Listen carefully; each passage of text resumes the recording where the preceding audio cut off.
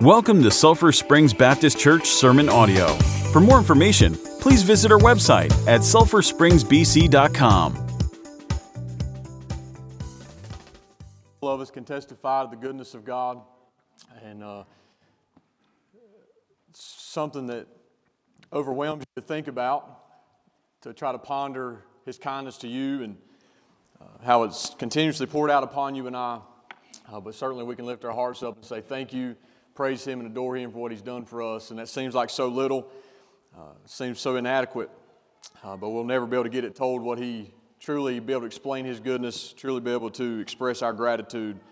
But I do thank God for His goodness this morning, and I know you do as well. And I thank God for that this morning. And kind of to flow from that, our message will this morning in Joel chapter number 2, one of the minor prophets, the Old Testament, Joel chapter number 2. I'd like for you to turn there with me this morning. As you do, I'll share with you as a reminder, next Sunday, Lord willing, we'll start a series of messages on prayer, something that's been on my heart to do, and so we studied through Galatians, so in kind of a different kind of study, if you will, where we're taking a topic and we'll look at various places in Scripture that speak about prayer. We'll, beginning next week, probably look at an example of prayer in the Old Testament and maybe a couple of examples of people praying. And then in the New Testament, look at our Lord and the things He taught about prayer. He prayed in John 17, taught His disciples how to pray, and then there's some doctrinal truths given throughout the New Testament about prayer. Not that we'll look at every single time prayer is mentioned, but highlight a couple of things. And I love the caption there, building intimacy with God. That's the essence of prayer, and I feel like so many people's prayer lives are weak, and mine included, not what they could be, especially when you read about people of old who I think set a powerful example of what it is to pray, to be faithful in prayer. And so I'm praying as we study prayer that God would help us to grow in what it means to pray, to be people of prayer. I think anything we want to accomplish in this life for God has to come through prayer. And so it's something that is often neglected but shouldn't be. And that's what will bring us to that study. But that will begin next week. For this morning, we're going to be in Joel chapter number 2. And I just want to read verses 12 through 14 as you find your place. If you'll stand with me this morning, once again to honor and reference the word of the Lord. Here the Bible says this, "Therefore also now, saith the Lord, turn ye even to me with all your heart, and with fasting, and with weeping, and with mourning, and rend your heart, and not your garments, and turn unto the Lord your God. For He is gracious and merciful, slow to anger, and of great kindness, and repenteth him of the evil. Who knoweth if he will return and repent, and leave a blessing behind him, even a meat offering and a drink offering unto the Lord your God." Father, we thank You for the reading of Your Word this morning. Thank You for giving us truth, God, in the pages of the Bible that we can live by, that we can base our life upon, that we can trust in. And Father, help me this morning to declare what thus saith the Lord and nothing else. Lord, help me, God, rid the thought this morning of my opinions and my approaches and my viewpoints and perspectives. But God, I pray that what I say this morning would truly be what You say today, and Your Word would go forth in power and in authority. Lord, I pray that You would be honored in the way that Your Word is handled today. God, that You'd be glorified and worshiped, Lord, this morning. God, I pray for hearts today, Lord. No doubt there's many situations this morning where repentance is needed.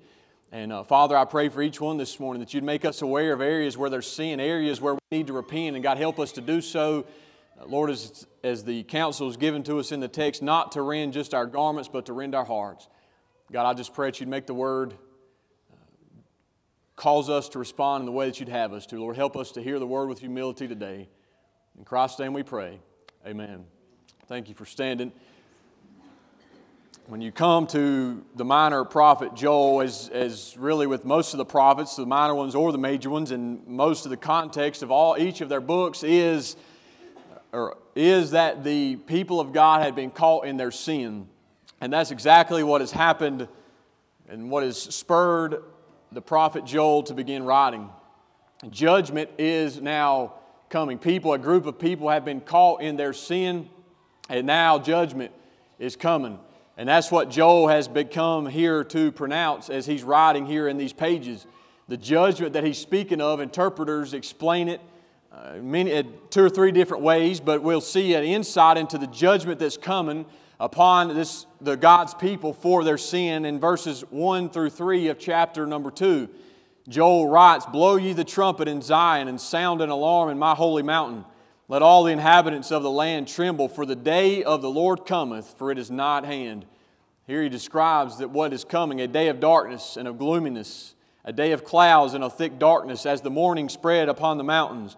A great people and a strong, there hath not been ever the like, neither shall be any more after it, even to the years of many generations. A fire devoureth before them, and behind them a flame burneth. The land is as the Garden of Eden before them, and behind them a desolate wilderness, yet and nothing shall escape them. Chapter number 1 even speaks of locusts that's coming, and when I said that people interpret that different ways, some commentators will say that there's a literal locust coming, and that when it speaks about a fire devouring them, and behind them a flame burneth the land. When before the locusts come, it's like the land is as beautiful as the Garden of Eden would have been, but once they leave, it's like a desolate wilderness. Some people say that's figurative to speak of an army that's coming. The Lord is using the locust, a description of locusts, as figurative to explain men that's going to come in extreme numbers to bring judgment upon the nation of Israel. And some say there's a combination of both, that God would literally send an army of locusts, the literal pestilent, and then also some of the references are to an army. But regardless, what we know is this: there's judgment coming on the people of God. And as you gather from those three verses, it's not going to be good. A fire is coming.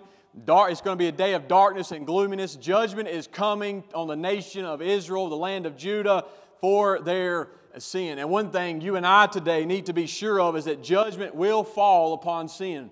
It may not come today and it may not come tomorrow, but God will and must judge sin, because that's who He is in His perfection and in His perfect righteousness. Joel here stands now. He's been sent by God as a watchman to sound the alarm. The Holman Study Bible says, Joel was a spiritual watchman, sounded the alarm just as other prophets did. Jehovah warned the people through His spokesman Joel from Zion and Jerusalem, from the mountain where the temple stood.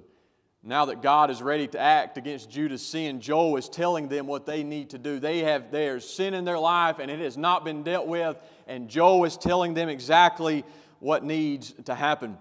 And to say it very simply, they needed to turn back to God. They needed to turn their heart back to Him. And that's what you need to do today. That's what I need to do today when there's sin in our life that has not been dealt with, that has not been addressed, has not been confessed.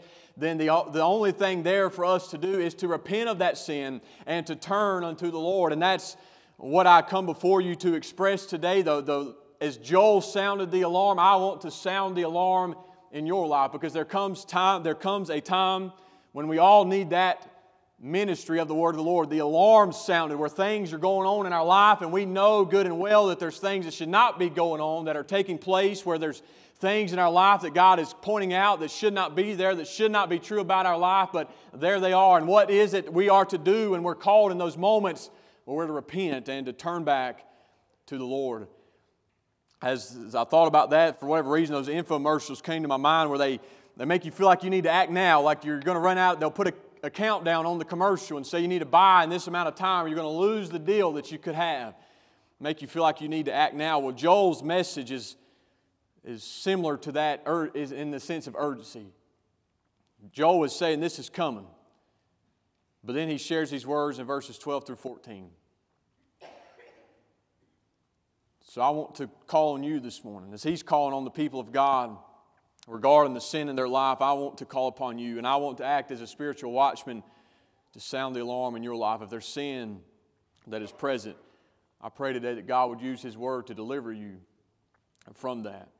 So what should you do when you've stepped away from God and into sin? What should I do when I've stepped away from God and there's sin that's been present in my life? I've committed an act I should not commit. I've done something I should not do. What's the next steps? Well, in verse number 12, we need to return to the Lord now. He says, therefore, in verse number 12, also now, saith the Lord, turn ye even to me with all your heart, and with fasting, and with weeping, and with mourning. In that, we see such a as it's going to refer to later, we'll highlight it then, but you see in God's statement here, the call He's given through Joel, you see such kindness, such compassion, such long-suffering, and that even though they have been caught in their sin, clearly they have aroused the anger of God because of their sin, because of the judgment that is coming. God's response is not run, get away as quick as possible. God's response is not you are hopeless, you will get what you deserve now. That's not God's response. God's response to the people of God, or God's call to the people in spite of their sin, is therefore also now saith the Lord, turn ye unto me. And that's what the Lord is saying to you and I this morning is, yes, you may be caught in your sin today. Yes, there may be things in your life today that should not be there, but hear the word of the Lord. He is not saying today that you are hopeless, that you are beyond help, but He is calling upon you today to repent of your sin and to turn back to Him. Today, it's not something that can be delayed, that you can afford to put off, but God says, therefore also now. Regardless of the fact that that sin was present in their life, God says right now you can repent and turn from that sin and turn unto me. God wants you and I, and God wants to be in a place of fellowship with us. And so He says also now, even though that my judgment's coming, even though my anger's aroused, He still says there's an opportunity for you. There's an opportunity for me. I think a good question to ask, though, is what could have the glory that God does that we would want to turn our back to Him in the first place? What is it that has our attention more than God does? I think it shows how misguided our interest, how sinful, to say it most accurately, our hearts can be, that we would ever want anything more than we want God. That it's ever true that if for sake of illustration, God is here and as the text says, turn to Him, and whatever it is, has my attention.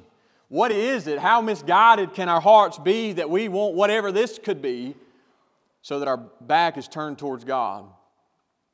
What idol keeps your back turned toward God? What is it that you love and adore and value more than you love God? Well, whatever it is. You see, I've mentioned before, but a lot of times we see the worship of idols in the Bible, and we think, well, I don't do that. I've never bowed down to an image. But anything we love more than God is an idol. It could be ourselves, it could be even our family, it could be things that are good, it can be good and are good, but things that get out of place. Whatever it might be that has your back turned towards God, God says, turn from that and turn to me.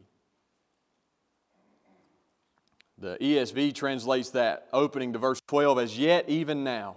God says judgment's coming. I am not pleased with your sin, but even now you have an opportunity to repent. So no matter how sinful you are, no matter how far you feel like you've gone, no matter how bad you might feel like you are, listen to the word of the Lord. He says, repent, turn from your sin, and turn back to me. It's not too late is what He's saying.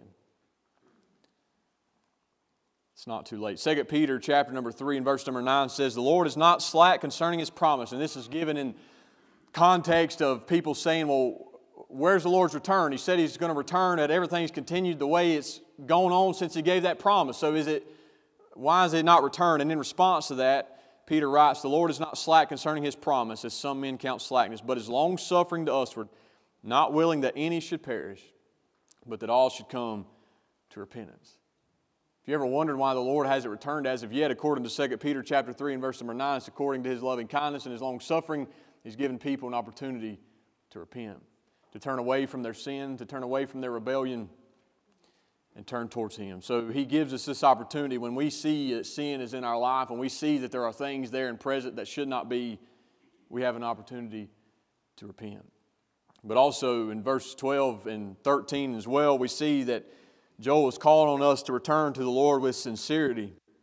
He says, turn ye even to me with all of your heart, with fasting, with weeping, with mourning, and rend your heart and not your garment, and turn unto the Lord your God. For He is gracious and merciful, slow to anger, and of great kindness, and repenteth Him of the evil. The Lord is not asking for a part of your heart. The Lord is not asking for me to be, again, for the sake of illustration, somewhere in the on the fence, and this side's over here is the thing that tries to steal the throne of my heart, and here's God, and me kind of be somewhere here on the middle in the fence. No, God says, return to me with all of your heart, with fasting and with weeping and with mourning. And those words, I think, clue us into the sincerity. The weeping, the mourning shows that this person it shows a genuine, someone who is genuinely broken over the sin in their life. Genuinely has a sorrow in their heart, in their life over their sin. Something that should always scare us is when we can sin without remorse. That's dangerous territory.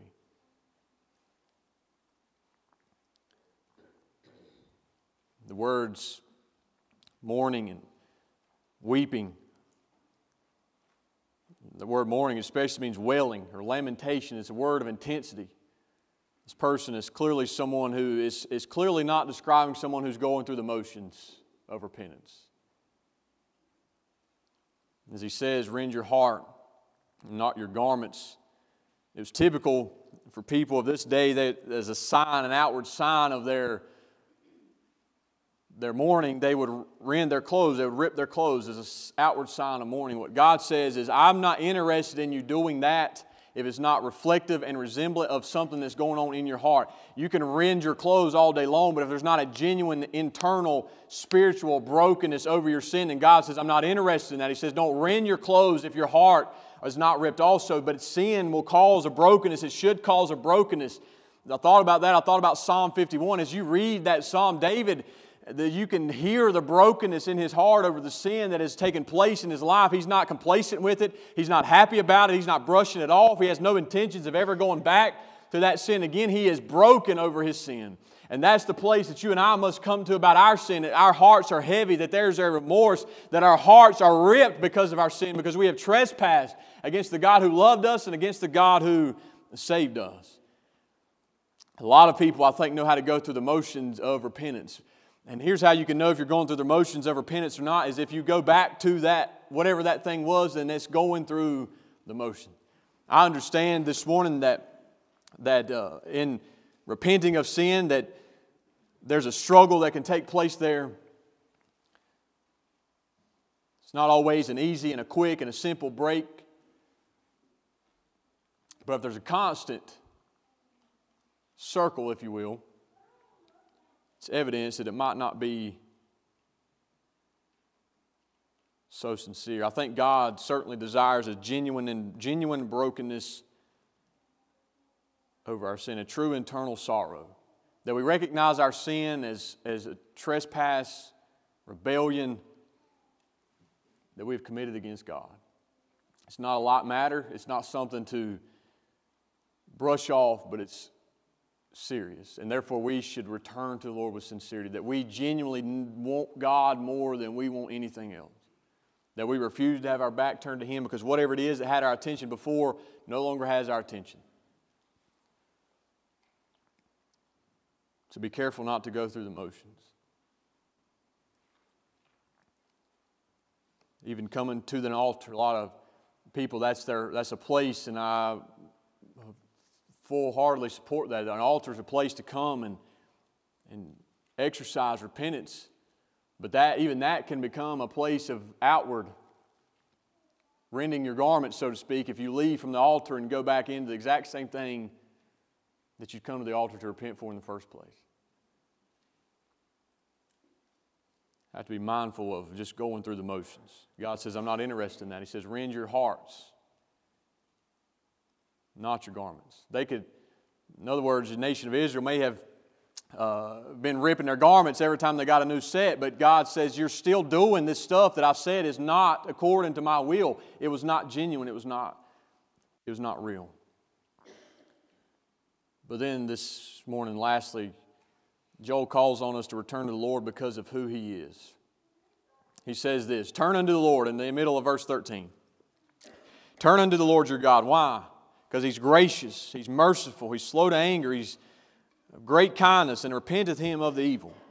And so Joel asks this question, who knows if he will return and repent and leave a blessing behind him, even a meat offering and a drink offering to the Lord your God? The term gracious I thought was powerful when I looked it up. It means, or it defines an attribute of God as hearing the vexed debtor, which means that basically that God hears those who cry out to Him in sincerity, no matter how bad or how far gone down the wicked path that they have been. God hears those who cry to Him in sincerity because He's gracious. He's merciful, which means He's full of compassion. He's slow to anger, which means God does not act impulsively. God does not bring wrath and judgment overly quickly like me and you often do. God is of great kindness, which means He has an abundance of goodness. So the question I pose to you this morning is, if God is these things, and certainly He is, how can you and I be convinced that He will not hear you and not show you compassion? Take it into the situation of Israel. If they would repent truly to God, turn away from their idolatry, turn away from the things that had their attention, and fully and wholeheartedly turn to God, and knowing that God is gracious, that God is merciful, slow to anger, and of great kindness, that draws us to Him, or should draw us to Him.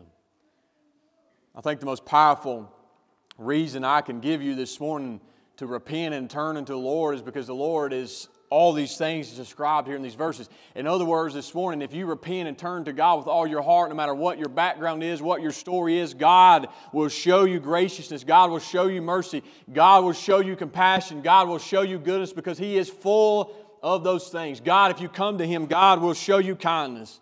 He will hear you and He will show you compassion.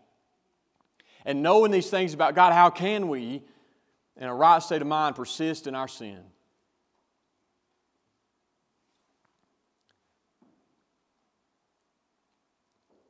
As Joel says, who knows if God will return and repent and leave a blessing behind Him? God does not repent in the sense that we do. God does not repent in the sense that He made a wrong choice initially, now He needs to correct it. But God in His sovereign will may choose to change His mind, to relent. God may choose to show mercy in His sovereign will rather than send the judgment. In this particular instance, rather than leave destruction from the locusts, God may choose to leave a blessing behind, as it's described here in these verses. If you look in chapter number 1 and verse number 9, it says, the meat offering and the drink offering is cut off from the house of the Lord. The priest and the ministers mourn. And verse number 13 says, gird yourselves and lament, ye priests. Howl, you ministers of the altar, come. Lie all night in sackcloth, you ministers of my God. He says, for the meat offering and the drink offering is withholden from the house of your God. I read those verses to make the end of verse number 14 matter and make sense. He says, Lord, and my Lord might leave a blessing behind Him. And the fact that it might be a meat offering or drink offering is significant because it says, according to chapter number 1, that had been stopped. There was no meat offering. There was no drink offering. In other words, what I'm telling you today is that God, you have hope in God through repentance. Without repentance, you dismiss your hope this morning. If today this message, if today this service, if today the circumstances of your life find you and you know that there is sin in your life, if you are a sinner and have never trusted Christ, have never repented in the sense of turning to Him for salvation, listen to the word of the Lord this morning. You have hope in Him because of who He is, because He's gracious and merciful and slow to anger. He will not turn you aside and cast you off. He is these things as they're described in the passage of Scripture. Think about the city of Nineveh as a powerful example of what can happen through repentance. God had sent Jonah there. God sent him there to sound the alarm to the people of Nineveh. And when Jonah finally went, of course you know the story. Jonah went back and forth, and there's a lot to learn from Jonah. But Jonah eventually went, called them out, sounded the alarm, and Nineveh responded with humility. And because of this, Jonah chapter number 3 and verse number 10 says, God saw their works, that they turned from their evil way, repentance. They turned from their evil way, and God repented of the evil that He had said that He would do unto them, and He did it not. I'm telling you this morning, there's hope in repentance for you. In 2 Kings, I was reading through it recently, in chapter 21 and verse number 9, King Manasseh is told about evil and an awful king. The Bible describes him as a man who did more evil than many of the evil nations that they conquered. He was worse than many of the pagan awful nations that they conquered, this man who led God's people was worse than all of them. And because of that, his judgment fell. He was taken off as a captive to Babylon. And then in 2 Chronicles 33, 12 and 13, it says this: "And when he was in affliction, he besought the Lord his God and humbled himself greatly before the God of his fathers." Repentance. He humbled himself greatly before the God of his fathers and prayed unto him and was entreated of him and heard his supplication and brought him again to Jerusalem into his kingdom. Then Manasseh knew that the Lord, he was God. God honored the repentance even of this evil, terrible man named King Manasseh. God showed him grace and God showed him mercy. God showed him that he is full of great compassion. Even Psalm 51 of David encourages you and I towards repentance. In other words, don't persist in your sin. Don't dismiss your sin. Know that God will welcome you in when you show genuine and true repentance. And the problem, though, with Israel and Judah is that they never truly heeded any of the prophet's alarms. Not truly. They never truly repented. They never truly turned to God.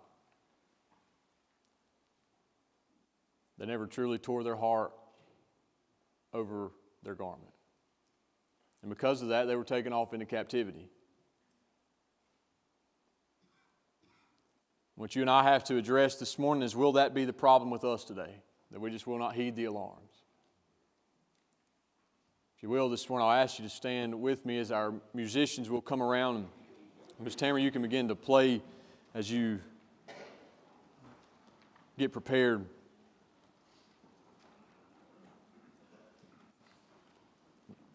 And I want you to bear in mind this morning that because of their stubbornness, you'll hear it referred to as hardness in the Scriptures. A stiff neck is what Israel had. They refused to listen. Refused to listen to God. Something always had their heart more than God did. Because of that, they were taken off into captivity. They faced judgment. Just like all sin will. But the text reminds us this morning who God is. Reminds us that He's gracious, that He's merciful, He's slow to anger.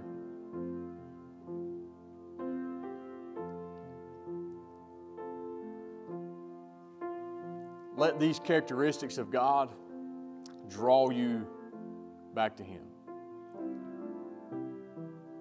Many people, if you have turned your back on them and done them wrong and you came back to them, they wouldn't hear of it. They would just assume sin judgment. They would just assume. A lot of people would love the opportunity to not show you mercy in that situation, but that's not who our God is. He'll honor genuine repentance. When you turn back to Him, He will be gracious to you. There's something in your life today that needs to be dealt with. Remember, He says, "Therefore also now, saith the Lord." It needs to be dealt with. I don't know what it might be that you could love in your life more than you love God. We all get places where we have things so out of order. But whatever it is that's got your attention off of God and on the other thing, where the Lord is reminding us this morning to turn to Him. Let Him be the one who has all your attention, all of your adoration, all of your love. As Mark comes around and leads us in a song of invitation, if you need to respond today, please be obedient to the call of the Lord.